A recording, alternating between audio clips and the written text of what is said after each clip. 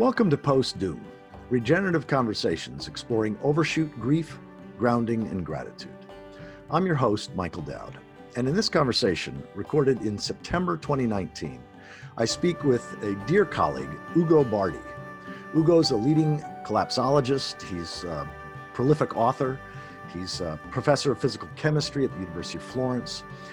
His books, he wrote The Limits to Growth Revisited, a report to the Club of Rome, Extracted, How the Quest for Mineral Wealth is Plundering the Planet, The Seneca Effect, Why Growth is Slow but Collapse is Rapid, and then most recently his 2020 book, Before the Collapse, A Guide to the Other Side of Growth.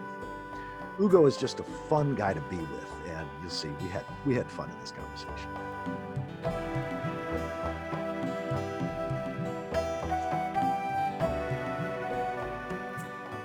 Well, Ugo, I first encountered your work about 5 years ago. I think maybe 4 years ago.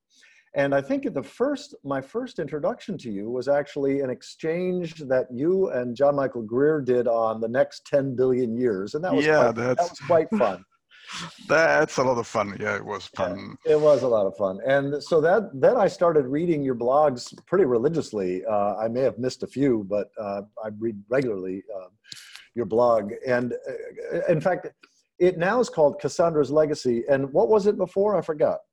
No, it always was Cassandra's Legacy. There was a period when I tried to link it to my work on depletion.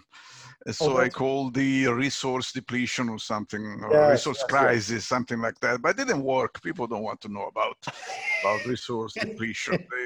And then I like Cassandra more. So I went back. Yes, exactly. Well, one of the things that I've so appreciated about you specifically is that you really understand the patterns, many of the patterns of the rise and fall of civilizations and resource exhaustion and overshoot and all that. And yet you keep such a joyous, most of the time, a joyous, thank you, playful Michael. That's spirit. Very nice of you. But I don't know, how long have you been a catastrophist? Well, let's see. I call myself a collapsitarian, and I think I've been there pretty. Collapsitarian.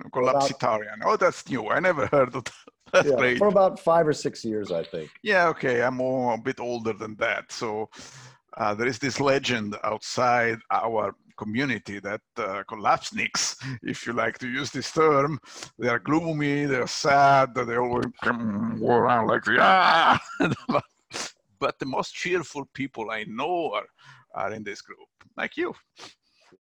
Most of the time, I would say 95% of any given day, week, month, or even year, I stay very positive and I'm inspired and I'm excited to be alive and grateful to be alive at this time in history, even though there are so many sobering and in many cases scary or challenging things on the horizon. If you would, for those who are not familiar with you and your work, help the listener or the viewer of this to really sort of get who you are, what you bring to the world, what you're passionate about and concerned about at this time. I think I'm not different than most people. I mean, we are all over 60, as I think you are too.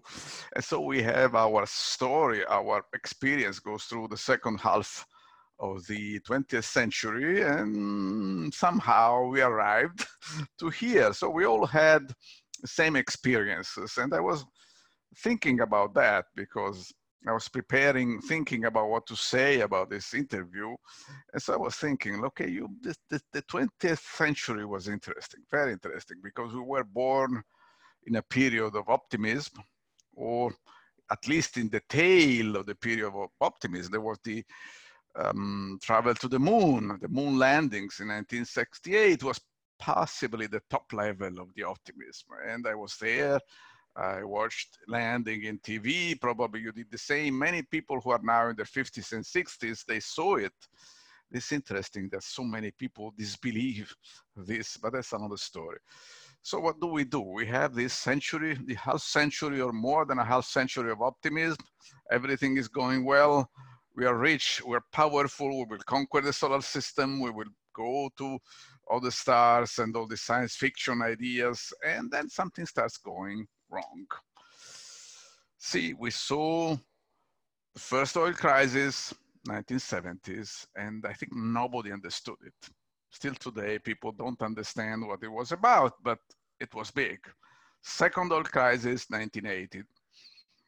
And that's something strange. What was wrong? And nobody understood it. So there were wars, the collapse of the Soviet Union, 1991, and that was big. And nobody understood it. I went to Russia several times in the 90s, and I tried to understand, but I didn't. I went to Russia. I saw everything that was happening. I had Russian friends. I was looking to see something, what's happening? The Russians didn't understand it. The Westerners did not understand it. And it always is somebody evil doing things. When we don't understand things, it is the devil. Okay, first oil crisis, it is the Arab sheikhs. Second oil crisis, it is the Iranian Ayatollah.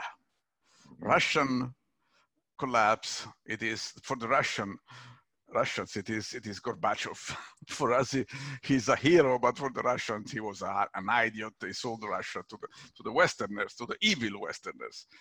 And then there was 2001. There were more. There was 1999. There was the Serbian bombing and an evil guy named Milosevic. And then there was 2001. I was in the United States. At that point, really, I started to think something is badly wrong here. And I think for many people, it was the start of trying to understand. And many people found different answers, which is normal. It is reasonable. It is, for me, I can tell you, first it was peak oil, the discovery of peak oil, because the same day of the collapse of the towers in New York, I was in Berkeley. I was working at the Lawrence Berkeley lab on oil.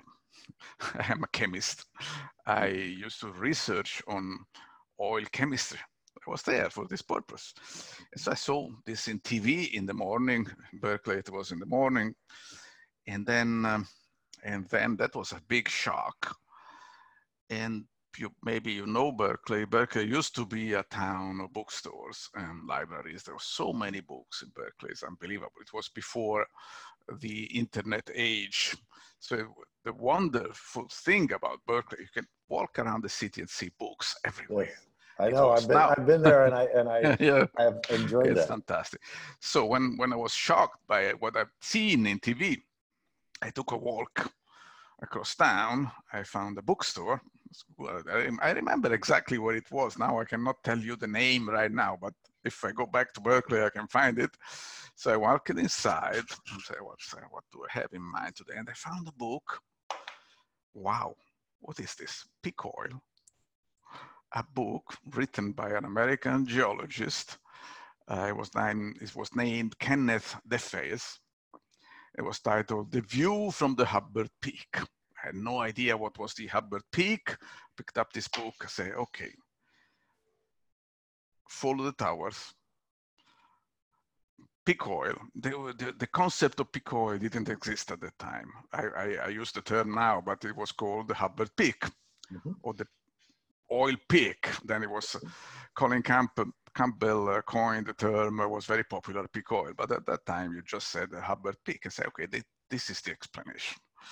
And so that was the start. There was a start, but peak oil turned out to be just an element of the whole story. The whole story was much more complex than just peak oil. Peak oil went a bit out of fashion, which is maybe correct, because it was a marginal element of a much wider set of ideas, which are all part of, I think, what we call big history. Big history doesn't mean to go all the way back to the Big Bang. You just go back to the origins of our civilization, and you study how ancient civilization relate with the resources they use to keep going. And I started this, it was September 11, 2001. I started thinking about that. And I think it was 8 years later, I think it was in 2009, we organized a meeting in Italy. on top of a hill somewhere in the Apennine Mountains. I still remember the food. It was absolutely great. We had so much fun, so much for catastrophists being gloomy. We had great food, great people, great experience on top of the mountains. And it was a great conference. And the chairman of the session where I was supposed to give a talk told me, Ugo, what would you like to speak about? And I said, I want to speak about the Roman Empire. And I had no idea what I was going to say when I said that. Then before the conference, I started getting ready. And I always want to start, like with Shakespeare. Friend, Romans, compatriots, I'm not here to praise Caesar, but to bury him. And I did that. But then that was great, absolutely great. And I found the key of our modern history to the Roman history, because maybe casual, maybe because I'm Italian. Italians are still somewhat closed to the Roman, which may be very stupid. If you do very stupid thing, if you think you are a Roman emperor, like Mussolini did long ago, but there is still a certain keenness. And so my idea, what I keep working on, is that everything is already written. What happened to the Romans is happening to us. Just like we are not understanding what's going on, the Romans did not. Not a few, I think, did. Just very few people. They could not do anything to stop it. But there is a fascinating story that I don't know if you read the story of Empress Galla Placidia. No. She was the last Western emperor / empress who actually had power. Yeah. Because the last, but she died in 450. I'm still thinking these things I remember because it's fascinating. But she was the last person who could do something for the empire. And you know what? I think she was the only person, perhaps, with some power in the Roman Empire who understood what was going on. The others didn't. You read of Marcus Aurelius, he left his diary, and it clearly, he said, I'm defending the empire, it's my duty, good, but he could not understand what's going on. And Galla Placidia was a fascinating figure. I think she understood it exactly. The empire was collapsed. She could not stop it. So she decided to push it, give it a little push over the edge, and make it fall forever. She did. It's a long story though. Yeah. Well, my wife Connie also, I read aloud your posts to her, so we both experience them. And she drew my attention this week to something that was written in The Atlantic by a pretty famous writer, James Fallows. The end of the Roman Empire wasn't that bad. Maybe the end of the American one won't be either. And she wanted me to specifically ask you if you had seen that or not. No, I don't. I had not seen it. Can you summarize it a little bit? Well, I'll simply send it to you afterwards. But because you've written on, the importance of resources. In fact, if you could take just a couple of minutes and share sort of the essence of your 2014 book, Extracted: How the Quest for Mineral Wealth is Plundering the Planet. And then also take a few minutes to sum up the essence of the Seneca effect, because those are really two very substantial books related to this post-doom conversation. And I really want to make sure that people, what I want you to do is entice people to actually take the time. As I said, we started with peak oil. Oil was supposed to be the fundamental resource, but then I found other people working with me, and there's a movement of ideas that oil is not everything. It is one of the many mineral resources we use. And so we moved onward and we tried to understand how the mineral resources are related to civilization. And for instance, some civilizations were based strongly on mineral resources. Others were more agricultural civilization. The Roman Empire, it's a typical example because it was based so strictly not on oil, but on gold. That was one of the reasons that is written not in my book on minerals, which is the first one extracted in 2014. This is a survey of how the minerals have created and destroyed civilizations. There is a chapter on gold and the Roman Empire, but it is more expanded and described in the second book, which is the Seneca effect. The introduction, the first chapter is about how the Roman Empire was destroyed by depletion. And initially, as I say, it was oil. Then we expanded to mineral resources. Then we expanded even more, natural resources, because you see the interaction. It's very complex. There is a lot of things that go on in a civilization. Things move, people find things, exploit them, create wealth and capitalism appears. And then you start with political structures, and then this political structure need wealth to keep going, and this wealth has to be found somewhere. It's a very complex story, and indeed, as you said, if you study mineral resources alone, then you may get a little bit depressed, because you find this thermodynamic result. Okay, it took millions of years to get the ores, the veins, the wells, the deposits, everything we exploit, and a huge amount of energy to create these deposits. But then we take the minerals from deposits, disperse them all over the place, and then it's over. I mean, the mineral age is limited. The mineral age, as we intend it, is limited. So this is a bit pessimistic. There are two Spanish researchers wrote a book with a horrible title. They're smart people, but Thanatia. Have you seen that? Thanatia means the age of death, or death, something like this, from the Greek word thanatos, death. And they wrote this book saying, okay, when we run out of concentrated mineral resources, it's over forever for humankind. Yeah, well, I mean, we'll be able to repurpose sort of the salvage industrial era, possibly, unless abrupt climate change does us in really quickly. But it seems to me that we'll be able to repurpose some of that, although some of it requires a lot of energy to rework. But yeah, exactly. It's all right. It's all right. We don't have to be so pessimistic. Not at all. The system has enormous possibilities.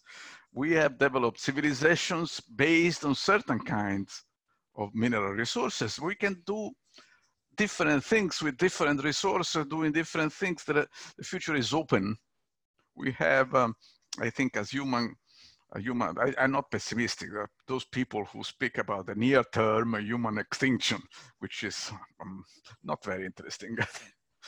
Well, I mean, I think that most of us in this series, at least, recognize, certainly if we've been tracking on overshoot and understand carrying capacity and understand that there are certain things, it seems to me, that are inevitable. One of them is that the human population of 7.5 billion or 8 billion, whatever, we're going to see a serious decline. We'll collapse, absolutely. There is no way that we can keep so many people on this planet for so many reasons. On my blog, on the first page of my blog, there is written on the first page, always plan for the worst case hypothesis. So there is this possibility that we go extinct. We plan for the possibility. It is a possibility. We don't want it to happen, but we will never know if it happens. Yeah, but, and that's one of the reasons why those who are more pessimistic, I'm grateful for their work, even if I don't share every one of their conclusions, because as William Catton showed in the last chapter of his book, Overshoot, it really is why you have that on your website. Planning for the worst is actually the thing that's going to give us the best possibility, the best likely chance of doing the right thing. It is an ongoing exploration. Is minerals, is natural resources, and how the system moves on. And the Seneca effect, you can see it here on my T-shirt. You see, means that the system, we discovered this. That we still need a formal thermodynamic explanation, but it is a fact. The system goes on in bumps.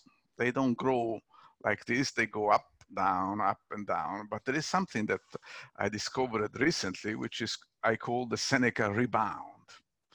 It means Seneca himself said something like, every beginning is the result of an older ruin. And so he understood that you have in a certain way, you have to collapse to keep going, to restart. It's all part of how the system dissipates entropy. And this is very technical, but it is the way the universe works. Yes. So ruin is not a ruin, collapse is not a ruin. It's part of the movement in a certain direction. And I do think we're moving in a certain direction. We don't know where we are going, but I do believe we're going somewhere. Yeah. Okay. Yeah. Well, you mentioned earlier big history, and that's something that Connie and I have actually immersed ourselves in for many, many years, the universe story or epic of evolution or big history. In recent years, I've come to see that big history needs to be, in my opinion, tempered by green history or environmental history, where what we call the environment is not merely the backdrop for human history, but it's an active agent. The climate and all the other aspects of the living world are actually an active force that in many cases determine or certainly influence, let's put it that way, the course of human history. And that to the degree that we align ourselves with the way nature works, with the Tao or the way, as Teddy Goldsmith used to speak about, then we have the more likely chance of moving into a healthy, pro-future relationship with the living world. To the degree that we think it's all about us and think that we're going to last forever, then we create very, very serious problems. But I think it's not really different. The environmental history and big history are the same thing. It's we started to understand, to have a view of history which is evolutionary, which is based on the way structures self-organize, grow in complexity, and dissipate entropy. Yeah. This is something that I'm thinking right now is very complex for me, because I'm not very smart, actually. If I were smarter than this, I could understand this. But you see, the system, the Earth system, I'm starting to discover it right now, right in the last few months, is so resilient, so much able to withstand change. That's really, really, really, I'm optimistic. Maybe humans will not survive, but the system still has 1 billion years to go, and it will do things that we cannot even imagine. Exactly. And that's really where I have, and many people in this particular series that I'm interviewing have really grounded their trust, their emotional state of being, let's put it that way, is that whether humans exist and go extinct in the next 50 years, or whether we exist another 2 or 3 million years, we will go extinct at some point. And the system, the biosphere, the ecosphere, species come and go, life continues. And when we shift out of a human-centered or anthropocentric to a life-centered or ecocentric perspective and trust that process, trust ecology, trust evolution, trust the whole process, then it becomes something that we can relax into, even though our hearts often, at least myself, feel grief and sadness for some of the things that are ending. That's just normal as well.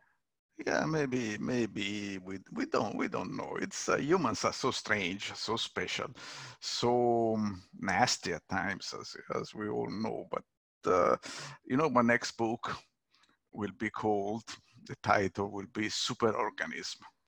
Superorganism, humankind's next million years. There's a story about the Gaian idea. What is Gaia? And James Lovelock idea that she's a superorganism or not a superorganism, or a population. And what is a population? And what is God? Is God an organism? Is God a population? Or what? So you see, it's so interesting, this field. Yes. It's unbelievably interesting. I can't understand how people can spend their lives in the financial world trying to get rich. It's so much more interesting to be a scientist, I think. Anybody listening to this or watching this that's only recently coming into an understanding of collapse, of contraction, of resource depletion, and so forth, share a little bit of your story of not just the positive things, but where were times of difficulty, if there were, any? And then what helped you through those? Well, that's a difficult question, because every one of us, many of us, are evolving through a period of about 50, 60 years in which you change your mind, you discover new things. And for me, there was this moment of epiphany with the 9/11 attacks. But apart from that, I think it was quite smooth, because it is part of the way we saw the world. We all come from a generation who saw a very optimistic idea of expansion in space. We all read science fiction, and then we go to the moon, we go to Mars, like Elon Musk. He is younger than us, but he still belongs to that generation. We want to go to Mars. But then I think we discovered things which are much deeper, much more interesting, much a kind of expansion, which is not just going to Mars. You know, the science fiction of the 1950s, the 1960s, like Isaac Asimov, these kind of people say people take spaceships and go to another star, but they are the same people, and they only have a spaceship. But I don't think this is the most interesting thing. I think we don't need a spaceship. We need different people. And so you're right in asking the question, how about young people? Young people who start now understanding or trying to understand what is happening. And this is a very difficult moment to understand what is going on, because you excuse me if I go back to the Roman Empire. But there was a period when the Romans were asking themselves questions.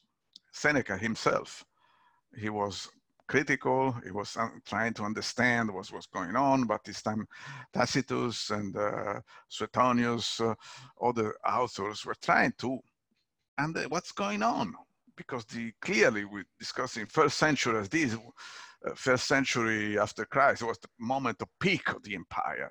Things were going well, but something was wrong, was clear. And so these people, or even old people like you and me, we're trying to understand, writing books which are right to us, like Tacitus is clear, he's trying to understand what's wrong with the empire. But then you move into the next century and this disappears. There is no more debate inside the empire.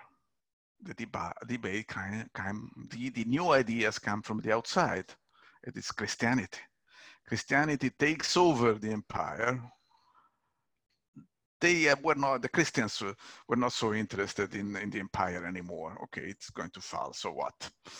And they were interested in a new kind of organization, a new kind of man who could live in different conditions because the Romans were terribly afraid to lose the empire. You can see it from what they wrote. If the empire falls, what are we going to do? There is going to be no law, no army, no tribunals, no properties, no guarantees for us to live. Wait, you have to change.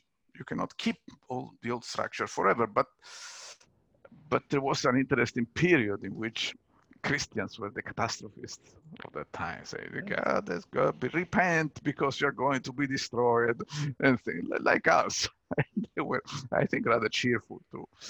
And they had this new idea of building a new society, a new world. And they did, but they neither cared so much about the old empire. I thought it was old stuff. They didn't care so much, except maybe Augustine when he wrote the City of God. But that was still very early. We are still during the period of when the Roman Empire was still powerful.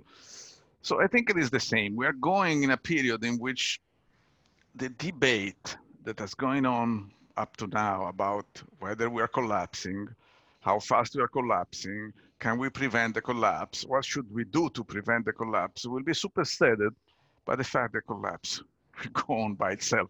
Yes. The young people will not find this so interesting to debate about peak oil because there won't be any more oil for them.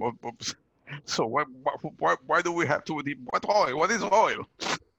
Yeah, the stuff you use, we would like to have it, but they will not understand why. Say, because the sheikhs, the ayatollahs, the catastrophists, the leftists, the Greens, the Putin and Assad and Saddam, and they will be mythologized into figures, monsters of old. But they won't care so much. And so I think this is something that we see now because the catastrophes today are people over there in their 40s, typically 50s and 60s, and the young people have big problems of survival, so they're not so greatly interested in that. And so I think it's a cycle too. Maybe it will Yeah. return in the future. We will understand more, like just like for us during the Middle Ages, they rediscovered the Roman Empire, and they started writing, keeping the records of the old empire. And I think this is what we will do too. Maybe a century or two from now, we will rethink of all what was done now, see the mistakes done, but unavoidable, I think. One of the things I read in the BBC back in February, it was written by Luke Kemp. It was part of their Deep Civilization series, I think. And it was called "Are We on the Road to Civilizational Collapse?" And it was written, as I said, by Luke Kemp. And he actually had a chart that showed 88 previous civilizations between 3000 BCE and 1000 of the Common Era. So that 4,000 year period, or maybe it was 4000 BC, I forget. But anyway, it's a 4,000 or 5,000 year period where he showed 88 civilizations. And, you know, again, some of those common patterns of how civilizations contract and collapse, and that it's never the end of the world as we know it is not the end of the world full stop, as the Dark Mountain Manifesto included. One of the places we find ourselves now, certainly one of the places that I find myself doing, is trying to articulate a message that can be inspiring to young people, that helps them deal with the challenges of our time, to ultimately move through whatever grief they need to move through, or whatever anger, and then come through to that post-doom place of inspired local action, making a difference where they can, to have as healthy relationships as they can, to be engaged in what gives life meaning and joy, even in the midst of contraction, because that's clearly where we are. And we have been lucky to be living in a period of expansion. And now we will be living in a period of contraction. We can hope that the contraction will be not so terrible that some of the worst prediction will come true. But living in a period of contraction is as a big challenge. And Yes. I think we need new ideas, new concepts, they are developing that. I mean, peak oil. I started with peak oil, which was a very interesting, very fundamental key to understand what was going on. But I think over time, what we have seen that the concept of climate change, global warming, to similar things is much more encompassing the whole story. It's wider, broader, more dangerous, longer range. We can live without oil. That's not a problem. But climate change is really affecting our perception of everything. It's a real revolution in thought. So this is why it is so difficult for so many people to accept it. Because really challenges everything we think about our world. We might need to change our mind completely in so many things. And it may be the key, climate change, for the change we need as a civilization, as the new civilization that will emerge out of ours, because it's normal, it's fine. Sometimes you go smooth, sometimes you go down and then up. We will see what happens. But I think humankind still has a future, and maybe a bright future of some kind. The issue of going to Mars or wherever, I mean, you still got humans and human nature. So I want to ask a question related to human nature. And, you know, how does your sense of inborn human strengths and limitations affect your interpretation of our societal and cultural deterioration? That is, could this descent have been avoided, or do you think in some way it was an inevitable? Everything can be avoided, but it is not necessarily a good thing.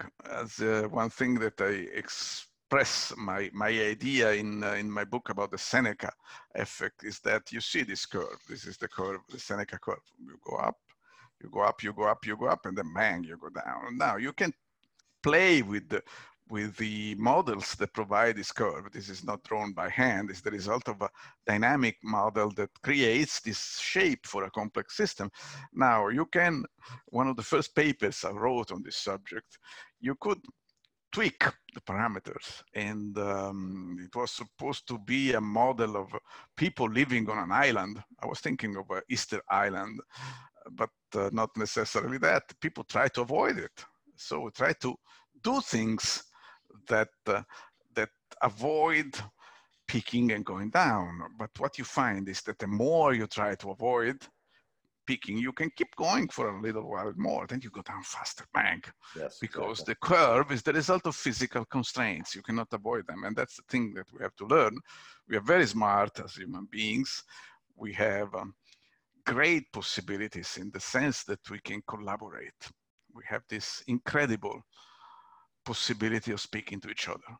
Like it's no other creature on this planet can do that. And it's unbelievable that we can do that. And Yes. doing that, we have gigantic possibilities. We don't need spaceships or things like that. And my sense is that those possibilities will be curtailed, or those possibilities are only genuine, real possibilities if we, as you say, honor the constraints, honor the limits that we have to. I think honoring limits, I call them grace limits. That is, there's a limit to any system to provide benefits for any organism. And when that organism exceeds the limits, the physical, ecological limits, then there are consequences to pay. And so I think honoring, when I look at the difference between sustainable and unsustainable cultures, and I get this partly through Teddy Goldsmith's work in The Stable Society and The Way, where he talked about that's the fundamental role of lifeways, or what we would call religion, but it wasn't religion as one institution. It was basically the moral voice of society, was ensuring limits are honored. And limits are, that I interpret the mythic story of the fall of Adam and Eve, not as eating an apple, but as dishonoring the limits of primary reality. And then there are certain inevitable consequences from that. Yeah, it's what you find in these models, which is fascinating. They tend to do exactly that. Complex systems tend to adapt to the environment, but also to affect the environment in such a way to find a condition which sometimes you could call equilibrium, but we could call more correctly homeostasis. And we are seeing development of a set of ideas which sees the whole biota, not just humans. There were humans inserted into everything as an element of stability of the whole ecosystem. Right now, this stability has been broken mainly by our ability of using mineral resources, and this has been a disaster. But as I say in my book, Extracted, it is temporary.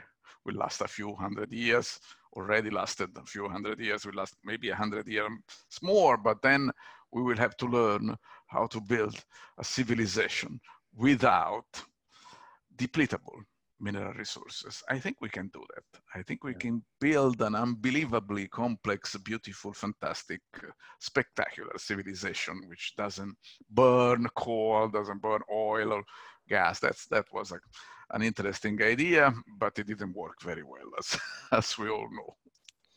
Well, I'm not sure I share fully your optimism on the civilization thing, because I see civilization itself as that is human-centered civilizations as sort of inherently unstable or unsustainable. And the only form of humanity that I can imagine being truly sustainable is one that lives with an honoring of limits and lives with an honoring of the biosphere or the ecosphere or the larger system in which we operate as a greater thou rather than a lesser it. And so how complex, I know one of the little books, it's a little 75-page book that I read some years ago that I still consider priceless, by William Ophuls, called Immoderate Greatness, Why Yeah, Civilizations I Fail. saw that. I saw that. Yeah. And it's a gem because it sums up in 75 pages what we can learn about. That's the way. That's the way the books should be. We always write too long books.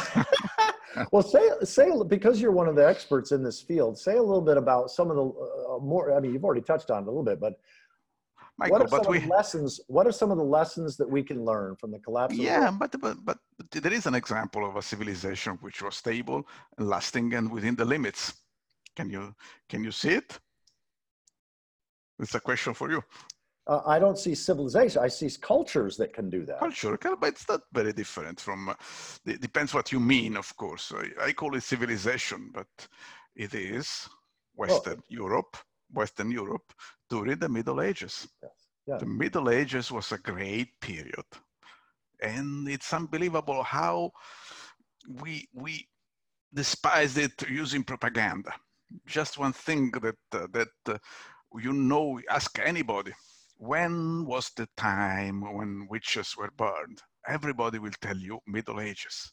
No, you know this. Witches were burned starting with the 16th century, the Enlightenment. And during the Middle Ages, when witches were not burned. During the Roman times, yes, later than the Middle Age was a gentle period, was an age in which people were learning how to live within the limits of what they had. And we have to rethink about this thing because our propaganda is so strong that we tend to blame people for things they never did. That's the case of the Middle Ages. I think I have in mind an idea, a manifesto for a new Middle Ages. Maybe you would want to sign it. I would sign that in a heartbeat, I would think, because I think you're absolutely right. I mean, those champions of the myth of perpetual progress put down the Middle Ages. Yeah, and I think reclaiming the wisdom of the Middle Ages could be a good book. You might consider that. Yeah, we would. One more book. That's already too many books, Michael. But you would be a good one, I think. Maybe you could co-author it with a historian that's an expert in the Middle Ages. But you know, Michael, I wrote a book for Springer, and I finished it in July. Then I started another book, and I finished it last week. Oh, really? You just finished another one last week? Wow. Another one. It is called The Empty Sea: The Future of the Blue Economy. It is in Italian. You will never read it, but maybe we will translate it. So it's writing books is easy because it must be easy. See how many books I have behind me. Everybody writes books. 7 billion people. If everybody writes one book, we have 7 billion books. Well, certainly that won't happen, but yes. Well, I'm just amazed at how prolific that you are, and that you can be aware of such big patterns and keep just a joyful spirit. So that's one of I hope that becomes a post-doom inspiration or way of being, that one can stay joyful and on purpose, even in the midst of contraction. Yeah, I think some people say we should not have children and things like that. But I just became a grandfather twice. I'm very happy about that. I mean, I would not be happy having 10 grandsons and granddaughters, but 2, it's fine. I mean, I think it's our duty to do that.